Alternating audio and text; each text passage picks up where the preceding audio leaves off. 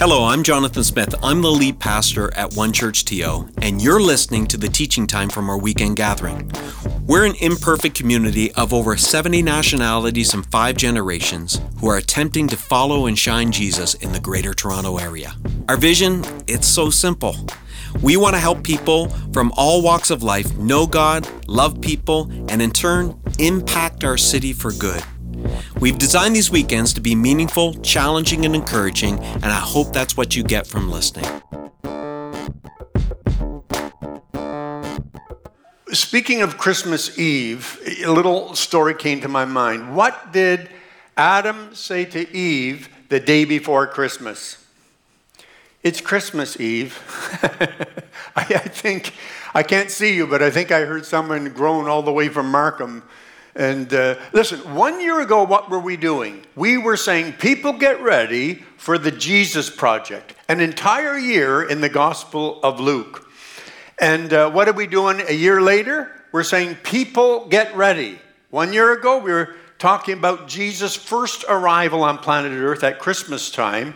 Now, we're looking at that, but we're saying some things are similar from when Jesus came the first time to when he is returning. He's coming again. So we're saying, people get ready for the return of Jesus to planet Earth. And now, there's one big similarity between when Jesus came the first time and he came the second time. We're going to look at 4 differences. First, let's look at the similarity. How many understand that there was lots of speculation when Jesus came the first time, but not a whole lot of readiness? And that is happening today with Jesus' return.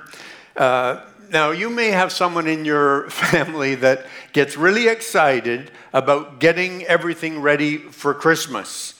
And I have one in my family too. Well, in the first century, when people were looking for the Messiah to come to earth, there was a lot of expectation, a lot of excitement, especially in a political realm.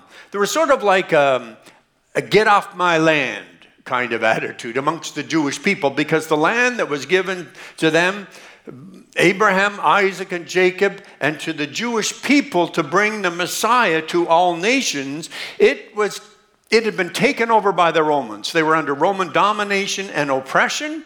And so there's a bit of that get off my land, but there's also a second attitude that was prevalent when Jesus first came to planet Earth, and that was sort of like a make Israel great again attitude.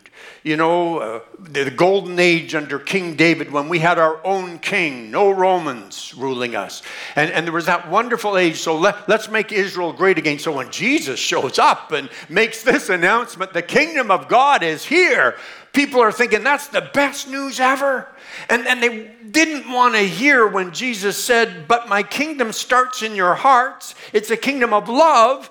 Love that you even have for your enemies, like the Romans. They just brushed that aside. And the next time Jesus did a big miracle or attracted a big crowd, it just skyrocketed again. Those messianic expectations of a king who would come and rule. And the disciples were the worst, remember? When are you going to set up your kingdom? Jesus, now? And every time something big would happen that was popular with the crowds, Jesus now? Jesus was sort of like a parent on the way to a vacation destination with his family. You know, are we there yet? Jesus, are you going to set up your kingdom yet? To be fair, the Old Testament that they got their information about the Messiah from talked about a kingly Messiah. He'll be the Lion of the tribe of Judah. He'll be from the throne of David.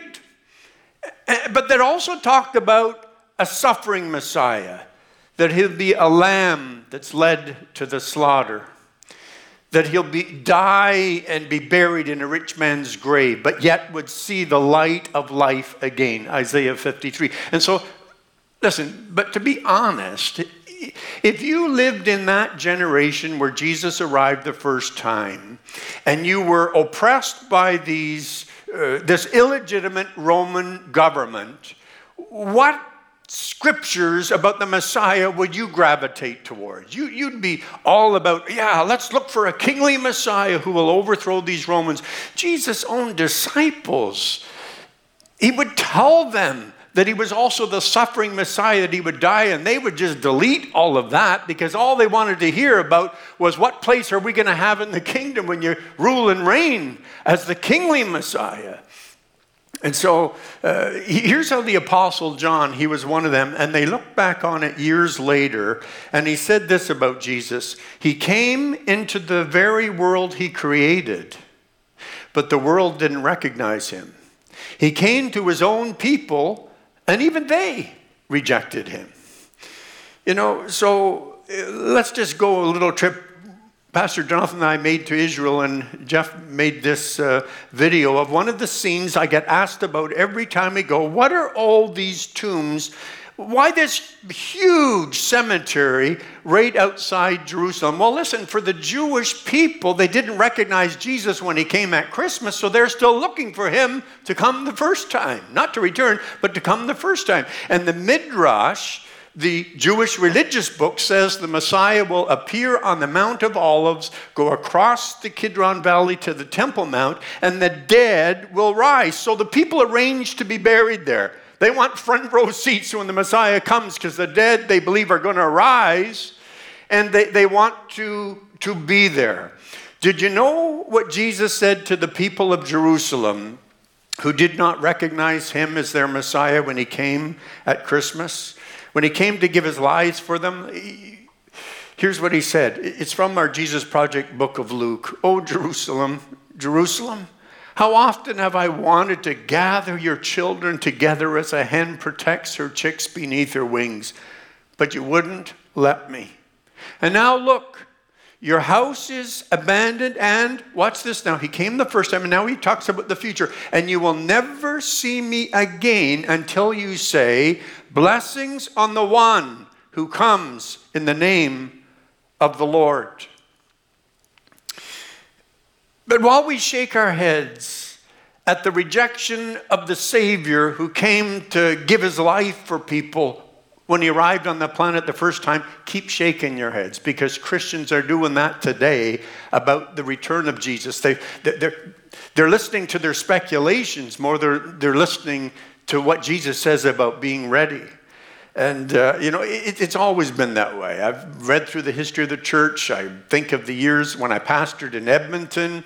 We had a little group that was in the church. Most people were just, Jesus is coming again, and they were looking forward to it. But you had this one group, one even said, gave out a pamphlet about buying as a church a place in the Rocky Mountains, sort of a survival center for the church for when the terrible tribulation will come upon the earth. Remember moving to Ottawa to pastor in 1988? Remember the scientist put out this pamphlet, 88 Reasons Why Jesus Will Return? And, I was thinking about it, and I thought, because I have received a lot of things here in Toronto as well, but I thought, wouldn't it be something if somebody sent me something this week, and they did this very week? Why aren't you telling people that Christmas is a pagan holiday, and why aren't you readying them for the last days?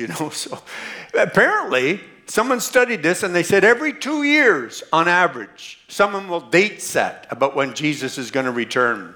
I Googled, and I found there is one group that's saying 2027 is the year Jesus is going to return. It's based on the days of creation. Listen to what Jesus said about people trying to time his return. He said, "You also must be ready all the time, for the Son of Man will come when you least expect him," when least expected. My predecessor, Pastor Stuart Mulligan, told me a story of a church he pastored that had this children's Christmas drama. Mary, Joseph, shepherds, wise men, the nativity thing, and the shepherds missed their cue. They got their timing all mixed up, and they came out early, and there wasn't even any baby Jesus in the manger. And so one of the shepherds, one of the young guys that was acting as a shepherd, turned to the others and he said, We'll come back later. And they left the platform. Listen, can I reassure you that when Jesus arrives on the stage of planet Earth, he will not be late, he will not be early, he will arrive right on God's schedule. He came the first time in the fullness of time. How many know he's going to come right at God's appointed time when he returns? But people speculate about it. Now, just like they did when he came the first time. But there are 4 differences between when Jesus came at Christmas and when he's going to return. Here's the first one. Difference number 1, at Jesus' Christmas arrival, he came as Savior. Jesus came to pay for the gifts of forgiveness and eternal life. That's what he did the first time. And the messaging from God to the key players was so on point. God said to the angel to tell Mary that she's going to give birth to the Savior, Yeshua in the Hebrew. The rescuer, the one that's going to come and redeem his people. Remember the shepherds? They were told, yes, born this day in the city of David, Christ the Lord, Christos, this is the Messiah, but unto you a Savior is born, is what they said. And then when John the Baptist was introducing Jesus to a big crowd, he didn't say, look, here is the kingly Messiah. No, he said, look, the Lamb of God who's come here to take away the sin of the world. All right? So the difference is the first time Jesus came as Savior, the Lamb of God, he's returning as King. Jesus will come to rule all whose hearts have received these gifts of forgiveness and eternal life. He'll come to rule and reign with us. Now, Hebrews says it so clearly. Look at this. Talks about his first arrival at Christmas and then when he comes again. All right? Christ was offered once for all time as a sacrifice to take away the sins of many people. That's the first time. He will come again, not to deal with our sins, but to bring salvation to all who are eagerly awaiting him. And references to the return of Jesus, compared to references in the Bible predicting that he would come the first time, 8-1. Jesus himself referred to his return 21 times in the gospel. So what does this mean for us in Christmas 2020? What does this mean for us? You know what it means? Even in this COVID year, whatever's been sidelined or delayed educationally, vocationally, for you, financially, as a family, whatever's been delayed, listen, you place your trust in God. He has promised us that he would take care of us. And whatever has been delayed, how many know delay is not denial? And we can trust God's timing, not only to come back to us as king right at the right time, but you can trust his timing in your own personal life. Nothing will disrupt God from following through on his plan for people on the planet. He loves us that much. All right, difference number 2. When Jesus arrived at Christmas, he came to love a broken world of injustices. Remember, he said, I'm here to heal the brokenhearted, to heal broken bodies, to heal broken relationships with Father God. And we saw that it didn't matter who you were, he was here to do that for you. He didn't have one level of justice for a certain race or group or people of financial means. He was the same with everyone. Remember the summer series we did with our pastors? Jesus elevates all of us. And that's exactly what he did. And yet here we are. He came the first time, and we're still stuck in a world of selfishness in relationships, corruption in leadership. We're still stuck with injustices, but hold on, he's not done yet. Jesus is going to complete his mission. Look at this. The Apostle Paul writes to Pastor Timothy. He says, there is in store for me the crown of righteousness, which, and get these words, the righteous judge. That means the judge who does things right. He will award to me on that day, that's the day of Christ's return, and not only to me, but also to all who have longed for his appearing. When Christ returns, look at this, Jesus is going to make every wrong right. It's going to be in a new heaven and a new earth. He came to a broken world to bring that offer of salvation, but that salvation is going to be completed when Jesus comes again, and he's going to come as the righteous judge who makes every wrong right. There'll be no gender inequality. There'll be no need for Black Lives Matter type issues. There'll be no need for someone to make things right in government and corruption. There'll be no selfishness in relationships. Romans 8 tells us that even creation is messed up, but it's going to be liberated on the day Christ returns.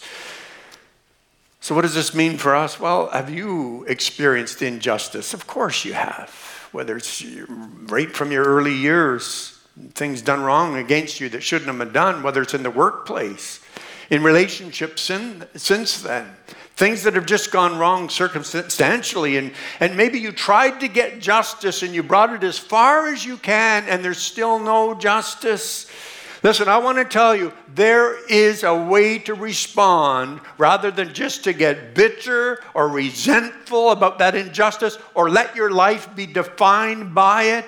There's a way you can be free from it, and that is to realize that justice delayed is not justice denied. You are going to one day experience perfect justice from the righteous judge who will make every wrong right. So one of the best Christmas presents you can give to yourself today is to just say, Jesus, I've experienced this injustice. I'm going to leave it with you. I leave it with you. The day is coming when the righteous judge will make all things right. All right, difference number 3. When Jesus arrived the first time, he became one of us, right? It's called the incarnation. That's what theologians call it. God inhabited human flesh. The Apostle John, who was one of Jesus' disciples, looks back on the miracle of the incarnation, and he starts his gospel marveling about it. He says, in the beginning,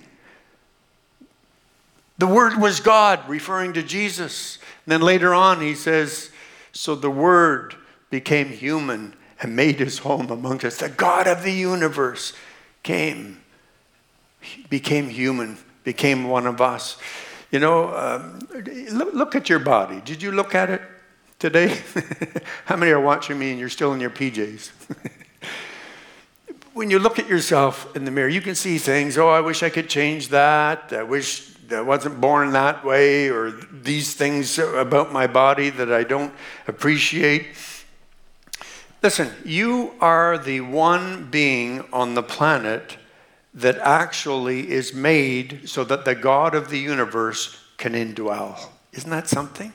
Now, when I said look at your body and talked about that, a lot of you, your mind went, oh yeah, why would I want to do that? You know, I don't have this, I wish I looked that way, or, you know, and then you get older. I remember a couple of weeks ago, I was coming to I think it was between videos and Holy Spirit gathering and all the services, very, very busy weekend, 7 service, a wedding, digital wedding that weekend too, and so much happening. That's the very week I was moving and cracked a rib and cracked a tooth. I thought I'm going to arrive at church all cracked up. I mean, this body just doesn't hold up the way it used to, you know, even though I'm not that old, I can still say that. Our bodies are not designed to live forever. Someone could give you a Christmas gift of Botox, collagen, and a plastic surgery treatment. All you're going to do is delay looking like the age that you actually are, all right? And then men, we don't get off either. Someone said men go through 4 stages. Stage number 1, we believe in Santa Claus. Boys believe in Santa Claus. And then they don't believe in Santa Claus. Stage 2. Stage 3, they are Santa Claus. Stage 4, they look like Santa Claus. You know, it happens to all of us. We all have a best before date when it comes to our body. However, look at this now. When Jesus came at Christmas, he became one of us. At Christ's return, we become like Jesus. We have a transformed body like Jesus did when he rose from the dead. Look at what the Apostle Paul wrote to Christians in Philippi, Greece. He said, our citizenship is in heaven, and we eagerly await a Savior from there, the Lord Jesus Christ, who by the power that enables him to bring everything under his control will transform our lowly bodies so that they will be like his glorious body. Oh, wow. That's something to look forward to. But, okay, broken bodies, but what about broken minds? What about broken emotions because of stuff that's happened to us in this life? You know, some of us have people in our world that we love and their brains have been damaged through an accident, or some, as they got older, there's been this chemical thing happening in the brain. The Apostle Paul reminds us, look at this. He says, it's like a puzzling reflection right now as we try and process what we see, but then we will see everything with perfect clarity. He says, he's writing in 1 Corinthians 13, all that I know now is partial and incomplete. Yeah, a lot of people that's all of us, but some of us even more so because of mental health issues. But he says, then I will know everything completely. Just as God now knows me completely. Already God sees you. He doesn't see you as a damaged, broken mind. He sees the real person that's in there that maybe nobody else sees. He sees you complete. Isn't that great? It's tough to watch people decline mentally or emotionally or mentally, physically. But there's a very special message here for those who suffer with disabilities, broken bodies, broken minds, broken emotions. And that is, and maybe as some of you are saying, boy, and at this time of COVID and then Christmas, it's just like it's ganging up on me to just push me down further. Listen to me. I want to tell you something that will bring encouragement and hope to you in the middle of it right now, and that is, it will not always be this way. Jesus is coming, and your mind, whatever you've gone through, your mind is going to be at its best. Your emotions are going to be made whole, and your body is going to be transformed even like Jesus' body. Isn't that wonderful? Oh, that's, to use the words of Scripture, that's glorious. And that's your future, dear one. And then difference number 4. When Jesus arrived the first time, there was a limited awareness of who he was. Remember when Jesus came the first time, you could fit all the welcoming party into a nativity scene, right? Mary, Joseph, shepherds, wise men. Just fit them all right in there. When Jesus comes again, it's going to be totally the opposite. Christ's return, there's going to be a universal awareness of who he was, who he is, and who he forever will be. The last book in the Bible says every eye will see him. Every person will see him. Our project book of Luke records what Jesus himself said about everyone recognizing him when he comes again. It won't just be a small welcoming party. Everyone will see. Listen to what Jesus says. He says there will be strange signs in the sun, moon, and stars. Here on earth, the nations will be in turmoil. They'll be perplexed by the roaring seas and strange tides. People will be terrified at what they see coming upon the earth, for the powers in the heavens will be shaken. Then everyone will see the Son of Man coming on a cloud with power and great glory. So when all these things begin to happen, stand and look up, for your salvation is near. Oh, the first Christians were so carried along by this knowledge that Jesus, who was just with us, is coming again, that they did not fear death, and therefore they did not fear life. They knew that there was one day, one of their favorite songs to sing, the lyrics are recorded in Philippians, ends with these words: every knee will bow and every tongue confess that Jesus Christ is Lord. And that's why they weren't afraid. The Apostle Paul sort of represents that view. He says, for me to live is Christ And to die, that would be gain because I'll be with Christ and that will be better by far. And that's why that first century church did not fear death. And even though they mourned and they grieved when people that they loved were martyred by the Romans and persecutors, as because they were followers of Jesus, they still had something that could get them through all the pain and all the trial and all of the horrific circumstances that they found themselves in that generation. You know what their go-to encouragement was? Jesus is returning. Inherent with that is it's not always going to be like it is this way. This world is broken, but Jesus is coming back and he's going to make every wrong right. Some Christian groups in the early church, it's recorded in Corinthians, even had a word, Maranatha. It's taken from the earliest dialect of Greek that Jesus actually spoke in Galilee. In the Aramaic, Maranatha means the Lord is coming. Oh Lord, come. And so this is a good time, isn't it? Christmas 2020 to say Maranatha. Just say it out loud. Jesus is coming again. Brokenness is temporary. Evil does not have the final say. Our King is coming and he's going to make every wrong right.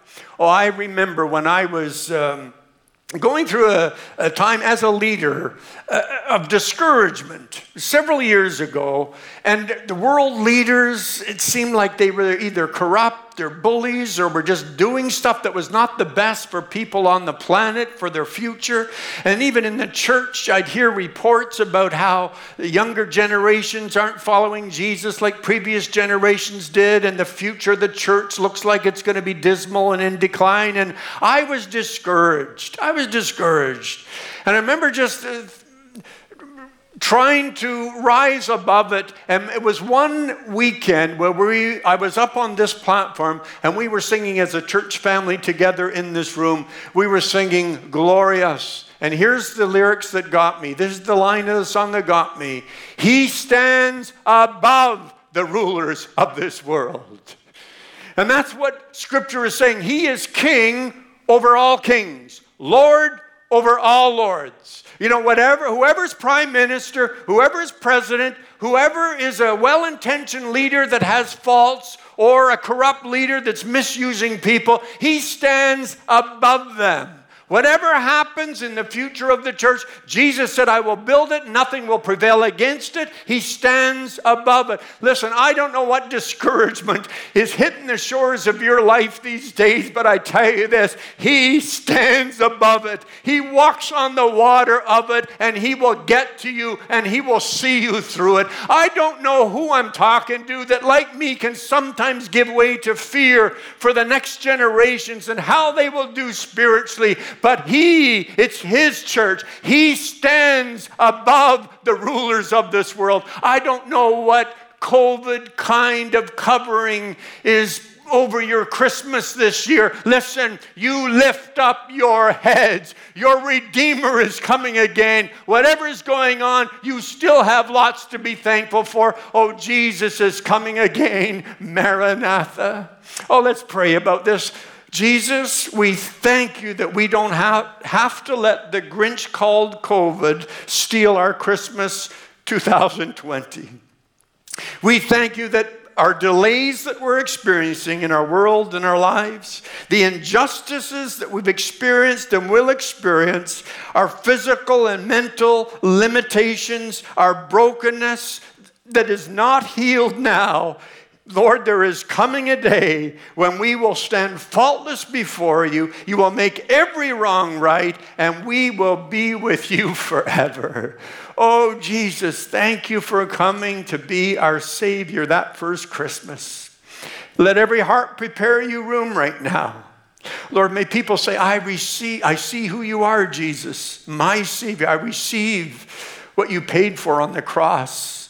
Forgiveness for my sins and the gift of eternal life. I receive that, Lord.